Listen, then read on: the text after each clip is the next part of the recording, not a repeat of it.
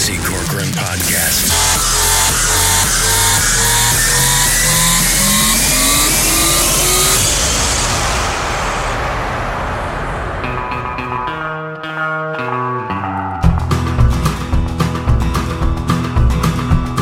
Ever since I was a young boy, I played the silver ball. From Soho down to Brighton, I must have played them all. But I ain't seen nothing like him in any amusement hall. That deaf, dumb, and blind kid sure plays a mean pinball. He stands like a statue, becomes part of the machine, feeling all the bumpers, always playing clean.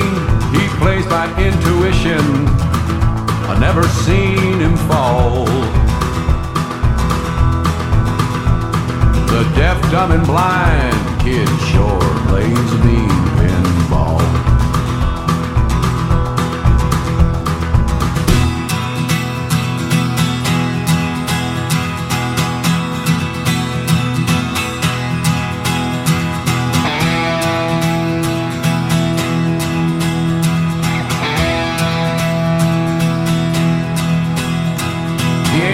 No distractions, don't hear no buzzes and bells, don't see no lights a-flashing.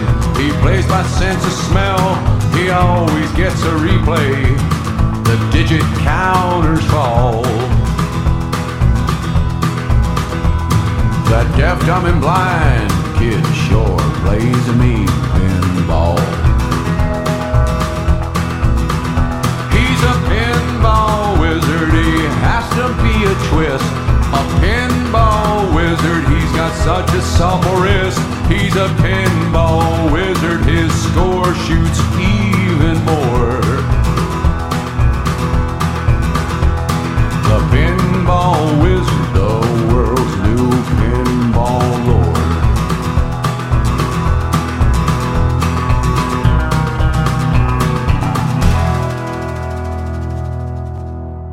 No, I'm just getting warmed up. Happy to see you again. Don't be nervous, don't be rocky. You're a teenage guest as jockey now. And let me begin by wishing you a beautiful look. Did that voice inside you say, I've heard it all before? It's like deja vu all over again. It is Tuesday, February 27th, 2024. Hi, kids. You are at jcontheline.com. I like this as much as anybody. 80 degrees at the end of February. But I was thinking about it yesterday as I was driving along. This is not right. It's not right, and it's not good. In the short term, yeah, everything's wonderful. Just enjoy beautiful springtime weather in the month of February, but it's not right. When your overnight lows are 30 to 35 degrees above normal, and I'm not talking about just for a day or two, I'm talking for extended periods. Turns out February is going to end up being the warmest month in the history of the planet, probably, as far as Februarys are concerned. In other words, there's never been a warmer cumulative temperature average for the month of February since they've been keeping records in the late 1800s. You thought the pandemic for 2 years was inconvenient? Wait till there's no water and no fucking food. It'll be warmer in St. Louis today than it will be for the Cardinals in Jupiter, Florida, second day in a row. 77 down there. Sonny Gray, lots of eyes on him. And he gets the start today against the Red Sox. And as you know, I go on a broadcast live from spring training every year, which I haven't done yet, still scheduling that. But I always try to schedule around when Boston is in town, because those Red Sox fans come into the ballpark and they just try to take the place over. They don't come in and just buy a seat and sit down. You know, they got to make a whole big thing out of it. And I see both sides. I mean, it's wonderful that you have people traveling all the way from Massachusetts down to Florida, and that their loyalty to the team is as intense as it is. But boy, if you're not on their side and we're not, it's pretty damned obnoxious. Tommy Edman still coming off that surgery. He's not going to be ready for opening day. And Mason Wynn might not be seasoned enough. So the Cardinals picked up shortstop Brandon Crawford yesterday. Last season, he hit 194. He's 37 years old. This didn't go over particularly well amongst the members of Cardinal Nation. But the bigger story than that is these uniforms. It's starting to be the story is starting to be picked up by news organizations, and now the Major League Baseball Players Association is saying, you guys got to do something before opening day. You got to come up with some sort of idea because this ain't flying. Now, in case you missed all this, Nike came along, cut some sort of sweetheart deal with Major League Baseball tail end of last year and said, next year we're going to go to new uniforms. We're going to use new space-age fabric. And we might even change some of the logos. Some of the teams are like, well, as long as we're changing the fabric and the look of the uniforms, let's change the logo too. Cubs are making a little alteration. Cardinals haven't said they're going to do anything. But then, you started having spring training games, and all of a sudden people started noticing, Mommy, I can see Paul Goldschmidt's jock strap, because the fabric might be real nice and comfortable and everything, but you can see right through it. Whatever a player is wearing under the uniform, whether that's sliding pads or a knee brace or just like a shirt with some color in it, something other than white, you can see right through the uniform. And then, as if to add insult to injury, there's a player for the Cubs. Guy's name is Alexander Canario, and he wears number 4. So he's in the on-deck circle yesterday down in Arizona, and somebody took a picture of this. The 4 on the back of his jersey isn't even centered properly. It's sort of like off-center to the right. And people, if you got a little league team and you go down on Hampton somewhere and find some T-shirt company and the 4 is a little bit off to the side, you just tell the kid, look, you're 10 years old, don't complain, deal with it. But this is the major leagues. They can't even get the 4 centered in the back of the jersey. So like I said, now the Major League Baseball Players Association is complaining. And they're like, you got to do something before opening day. Now, here's the thing. There's 800 players at any given time are on Major League Baseball rosters. So it's about 800 guys. That's 800 uniforms. But, every player has more than one uniform in his locker. They usually got 2, sometimes even 3, depending on the player. 3 times 800, that's a lot of fucking uniforms that would potentially have to be thrown in the trash. And then what do? You have this deal with Major League Baseball and you have this fabric, but you can see through it. And by the way, nobody's even found out what happens if it's raining. Sometimes, they're not going to stop every game just because there's some light drizzle. So now you're out there. It's like a giant wet T-shirt contest out there. So, as I often say, watch this space. Back in 1999, you probably remember this day if you were in St. Louis, because it was the day that they finally said, bomb this place, knock it to the ground. We're talking about the old barn. And not that people don't have tremendously fond memories of the old place, but let's face it, it's sort of like if you had somebody in your family who was just sick for a real long time and their situation was just deteriorating, and it was putting not only an emotional stress but a financial stress on the family, and the person's quality of life was deteriorating to the point where you really just said, we would hate to see Grandpa gone, but it might actually be for the better at this point. I think almost everybody's been in that situation or been close to somebody who's been in that situation, and Grandpa finally dies and people just sort of exhale and say, well, it just might be better this way. This was the best analogy I could put together for the old barn. The old barn and Grandpa. An ABC after-school special. But there was this goofy group called the Arena Angels. And the Arena Angels decided that this structure, and I use the term loosely, was worth saving. Now, I'm all in favor of preserving historical buildings with a rich tradition. I was in Louisville recently, and my daughter lives about a block from the cemetery where Muhammad Ali is buried, and that neighborhood around there is just remarkable. There's all these old buildings that were built in the early 1900s that have been restored and refurbished, and they're just beautiful. And the old conventional wisdom was knock them down, put up something more modern. And thankfully, there was a movement in this country that said, no, wait a minute. wait a minute, what are you guys doing? Preserve this heritage. These are beautiful architectural structures. Let's not just, throw everything out so we can put up a bunch of more boxy-looking condos. And so the movement started to grow, and so now you have this, you have these historical societies and the preservation of all these historical buildings. I'm totally in favor of it. But the old barn, my God. See, people forget. It was sort of like the old Busch Stadium. People are like, it's beautiful. What's wrong with it? Why are they knocking this down and building a new place? See, because what you saw every day, the Cardinal organization was making sure that what you saw was beautiful. And even the day before they knocked the old Busch Stadium down, you could still look at it and say, gosh, really? I don't know. It's sort of nice. But what you didn't see was the building's infrastructure. And I can personally attest to the idea that at Busch Stadium and the arena, where, by the way, all of the office people are, the president, the general manager, all the coaches, the sales team, the marketing and promotional people, all the maintenance, everything you have in operating a big building like that, all those offices were right in there, and that's the part you didn't see. And it was really inhumane to make people come to work there every day. The plumbing was terrible. Water was leaking all over the place. You had the advent of, like internet technology and fiber optics. And in the case of Busch Stadium, they had these giant concrete columns holding the place up. And you couldn't really go through them to put fiber optics in. It was just sort of like, you know what?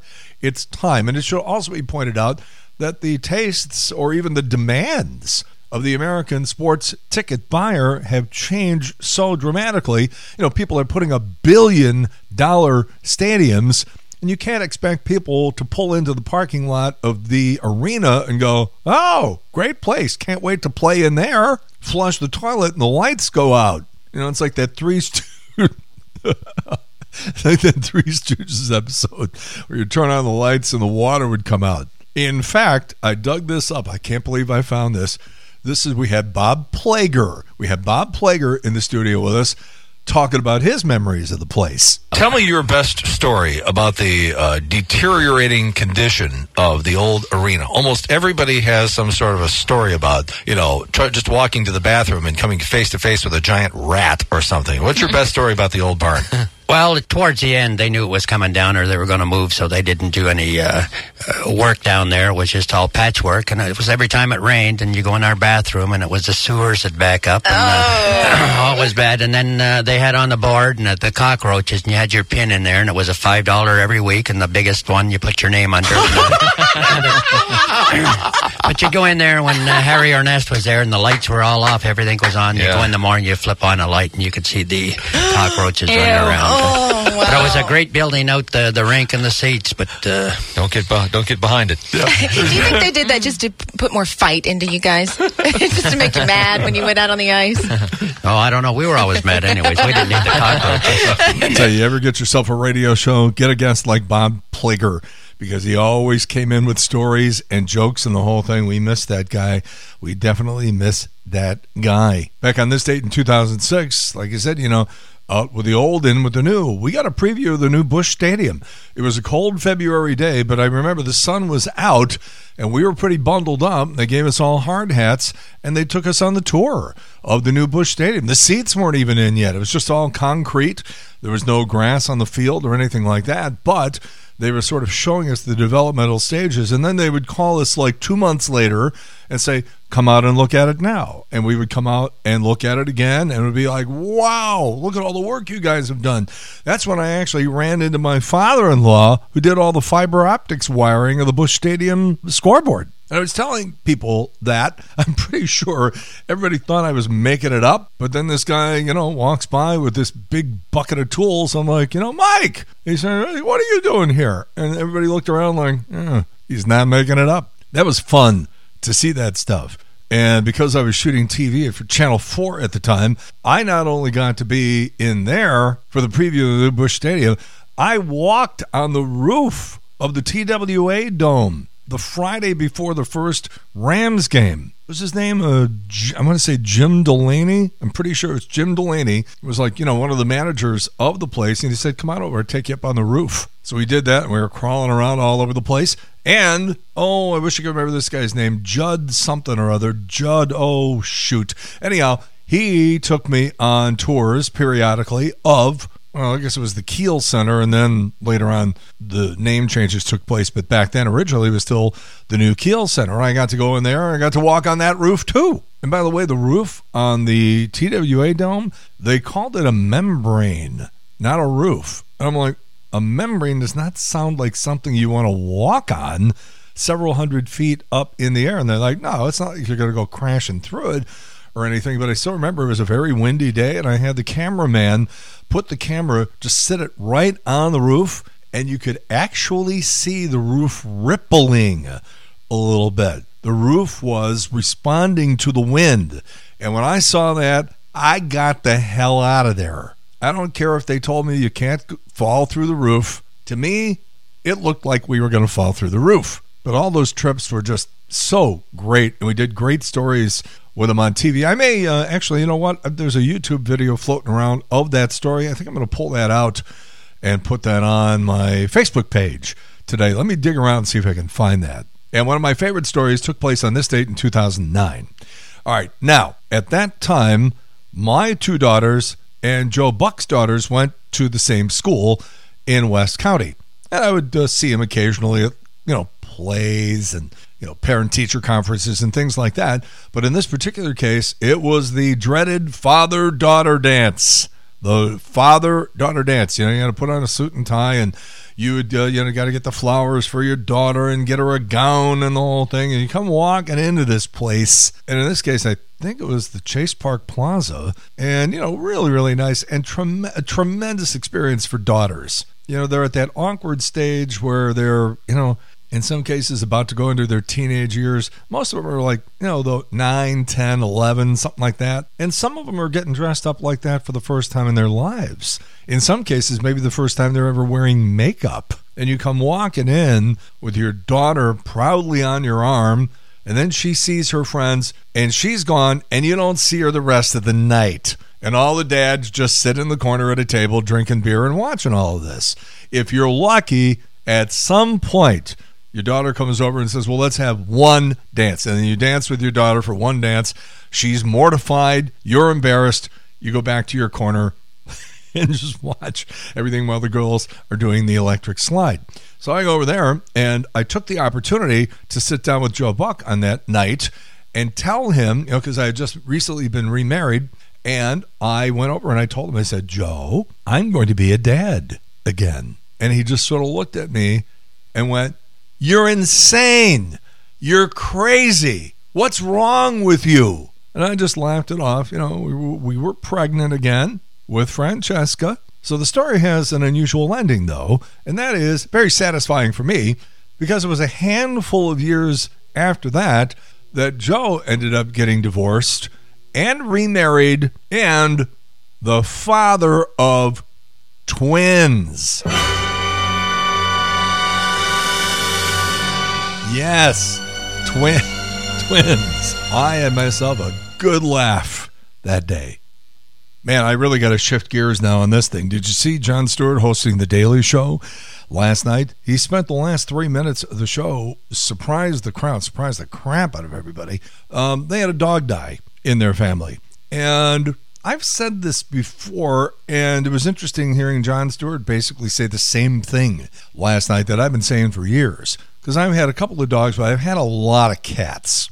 And I found this to be true, at least my experience in talking to other pet owners, that, I've probably had maybe a dozen cats in my life, and each one's different, and at least 2 or 3 of them really, really stand out because their personalities were so interesting or they were so funny or whatever. And so it's not uncommon for somebody to say, out of all these animals I had, this one was always my favorite. And from the sound of things last night, and if you didn't see this, I would encourage you to grab it online somewhere. But it was a very emotional speech that Jon Stewart gave last night. And if you're not a pet owner, you probably laughed and thought it was stupid. And if you are a pet owner or have been down through the years, you know exactly what I'm talking about. And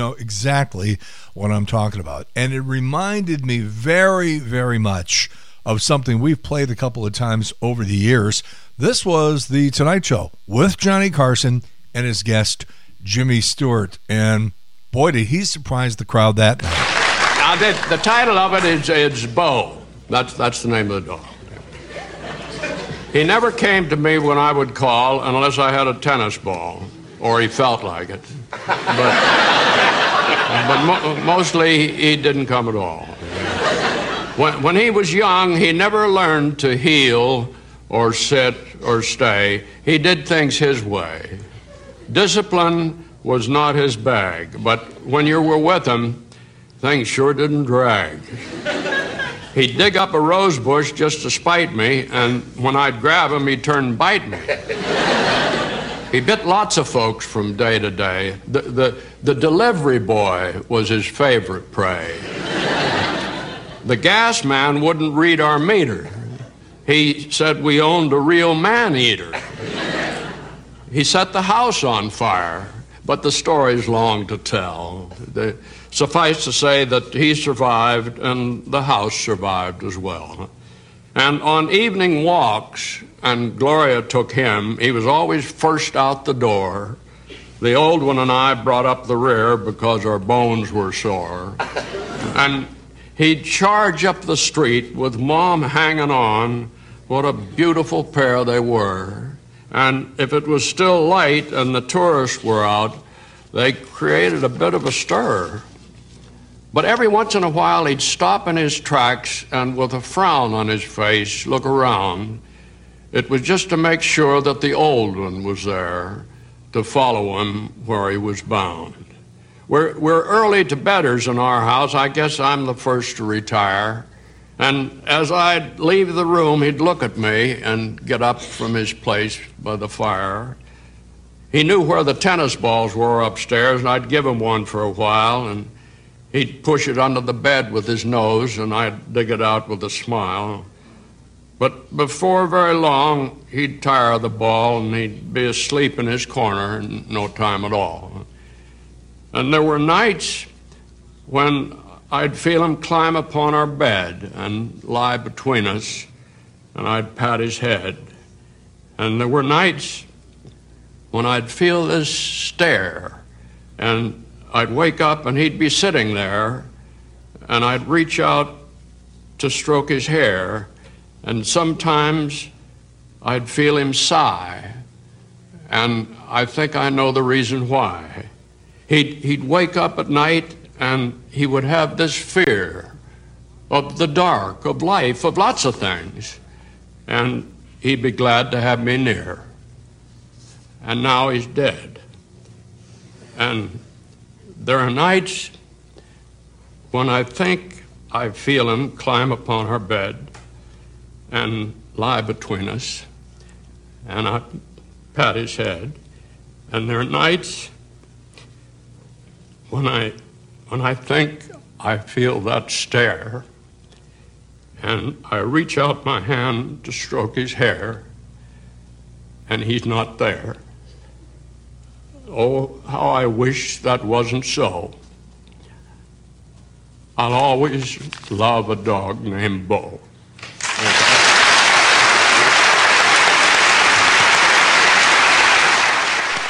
Man, I don't know how you follow that, so I'm just going to shift gears. And by the way, I should say this Jon Stewart thing, hosting on Monday nights, is too good to be true. He has not lost a step. He's so sharp. All of the facial expressions, all of the takes, all of the stuff that he does in those segments, it's just great stuff. All right, we have Ryan Gosling performing I'm Just Ken from Barbie. It's going to be at the Oscars on March 10th. It's nominated for Best Original Song, and Ryan is nominated for Best Supporting Actor. First round of presenters has been announced, by the way. Nicolas Cage, Jamie Lee Curtis, Brendan Fraser, Zendaya, Matthew McConaughey, Michelle Pfeiffer, and Al Pacino. Wow. Oscars are Sunday, March 10th at 6 o'clock St. Louis time. Jimmy Kimmel is hosting again. British censors have reclassified Mary Poppins from a G to a PG. What did they find in Mary Poppins after all these years that requires parental guidance all of a sudden? Well, there's a word, Hottentots. It's used twice. It's a derogatory term that was once used for people from southern Africa. I knew this was going to be an interesting case, and it's turning out to be that way. So, you know the story. Somebody is being accused. It's actually three guys, including one of the former curators of the Rock and Roll Hall of Fame in Cleveland. And these three guys got together somehow and started selling off about 75 pages of handwritten lyrics from the Eagles. The handwritten lyrics to Live in the Fast Lane, Hotel California, for God's sake. So they got these legal pads and they started selling them off and making a lot of money. Don Henley hears about it a while back and says, wait a minute, that stuff doesn't belong to you. That's stolen property, and you can't sell or receive stolen property. That's ours. We are suing. And so the courtroom proceedings continued yesterday. It's been going on for a couple of days. And on the stand yesterday, Henley faced questions about his arrest in 1980. Now, have you ever heard the song Dirty Laundry? You know what we're talking about because that inspired it. Interestingly, this was the prosecution. These are the guys who are on Don Henley's side. They brought it up. You know why? Because they knew that the defense was going to bring it up, so they wanted to get ahead of it. Interesting legal procedure yesterday. So they said to Don Henley, look, it's either us doing it so we can get our spin on it, or they're going to do it, and then they're going to control the narrative on this whole thing, and you're going to be backed into the corner, so it's just better to get this out. So on the stand yesterday, he answered the questions and basically told the story of what happened back in 1980. He said that he was very depressed about the breakup of the Eagles. I think he was having trouble with his girlfriend who got sick too. And so he said he called a sex worker to, quote, escape the depression. And then here's the quote. I made a poor decision which I regret to this day. I've had to live with it for 44 years. I'm still living with it today in this courtroom. Poor decision. He also noted that he did not have sex with this girl and that he was the one who called the firefighters to help her, and he didn't know she was underage until after he was arrested. But she ended up suffering an overdose at the time, and she was only 16. A couple of years back, I posted some pictures of Christina Hendricks when she was a young model. Doesn't even look like the same person. I mean, you can tell from her face that it's her, but she was sort of on the thin side and did not have particularly big boobs. So, you know, now she shows up on Mad Men and has become a successful actress along the way and has these two things on the front of her, each one the size of a Volkswagen Rabbit. And the pictures are up there now. You can look at them and try to decide if it looks like there was surgery involved or not. I just don't. I don't know how somebody's body could transform to that level. But people argue with me, so who knows? Dave Chappelle's got a new Netflix special today called Chappelle's Home Team. Late night tonight, Sydney Sweeney on with Jimmy Fallon, along with Joe Manganiello. This is the guy who was married to Sofia Vergara. Now, if you're married to Sofia Vergara and she's leaving the cap off the toothpaste or just leaves her clothes on the floor, I don't know, if it was me, I would just learn to live with it, because how bad do things have to be before you voluntarily walk away from a marriage? I mean, hearing myself say these words and I can't even believe what I'm saying. You walk away from Sofia Vergara. I don't get it. Jennifer Hudson, David Cross on with Kimmel, Josh Brolin on with Colbert, and Seth Meyers has Chance the Rapper. We have a date for the kickoff of the Alec Baldwin Rust trial. That is July 9th. Taylor Swift's dad under investigation in Australia for attacking one of these paparazzi guys. And it should be noted that back in the day, Nicole Kidman once got a restraining order against this paparazzi guy. So he's got a history. Everybody know this guy, DJ Khaled. I don't know why he's a star. I don't know what he does. I've heard some of his songs. I ain't impressed. But somebody is, and he's a big, big draw.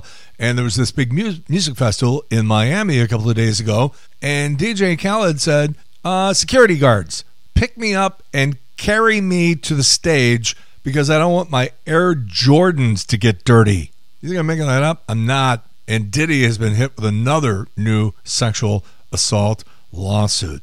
All right, birthdays today. Kate Mara from House of Cards, part of the family of Maras who founded and still own the New York Giants, and their mom's family is the Rooneys, and they founded and own the Pittsburgh Steelers.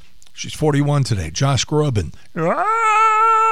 43. Chelsea Clinton, 44. Neil Sean of Journey, 70. Ralph Nader, if you're a Democrat, you can thank Ralph for George W. Bush for 8 years. Ralph is 90 today. Joanne Woodward, 94. 22nd Amendment, ratified on this date in 51, limiting a president to 2 terms in office. Mr. Rogers checked out at the age of 74, stomach cancer, on this date in 2003. And 9 years ago, 2015, Leonard Nimoy passed away at the age of 83.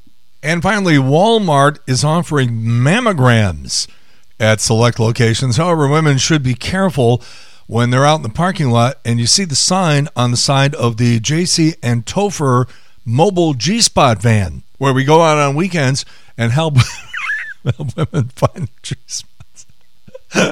Never mind, it was a bad idea. And with that, the J.C. Corcoran podcast for Tuesday, February 27, 2024 is in the can. We're here every weekday morning, Monday through Thursday at 11 with the podcast. And if you can spread the word, that always helps. You can follow me, JC, at jcontheline.com, Facebook, The Showgram with JC Corcoran. Have a great day. Back on the air tomorrow morning at 6 a.m. on K-Wolf, 101.5 St. Louis, and still 101.7 West and beyond. We stream at kwolf.com. Enjoy these temperatures. Watch out tonight. Don't get no blowed away. And in the meantime, we've beaten this one to death. Have a good one. See you later. Bye. The J.C. Corcoran Podcast.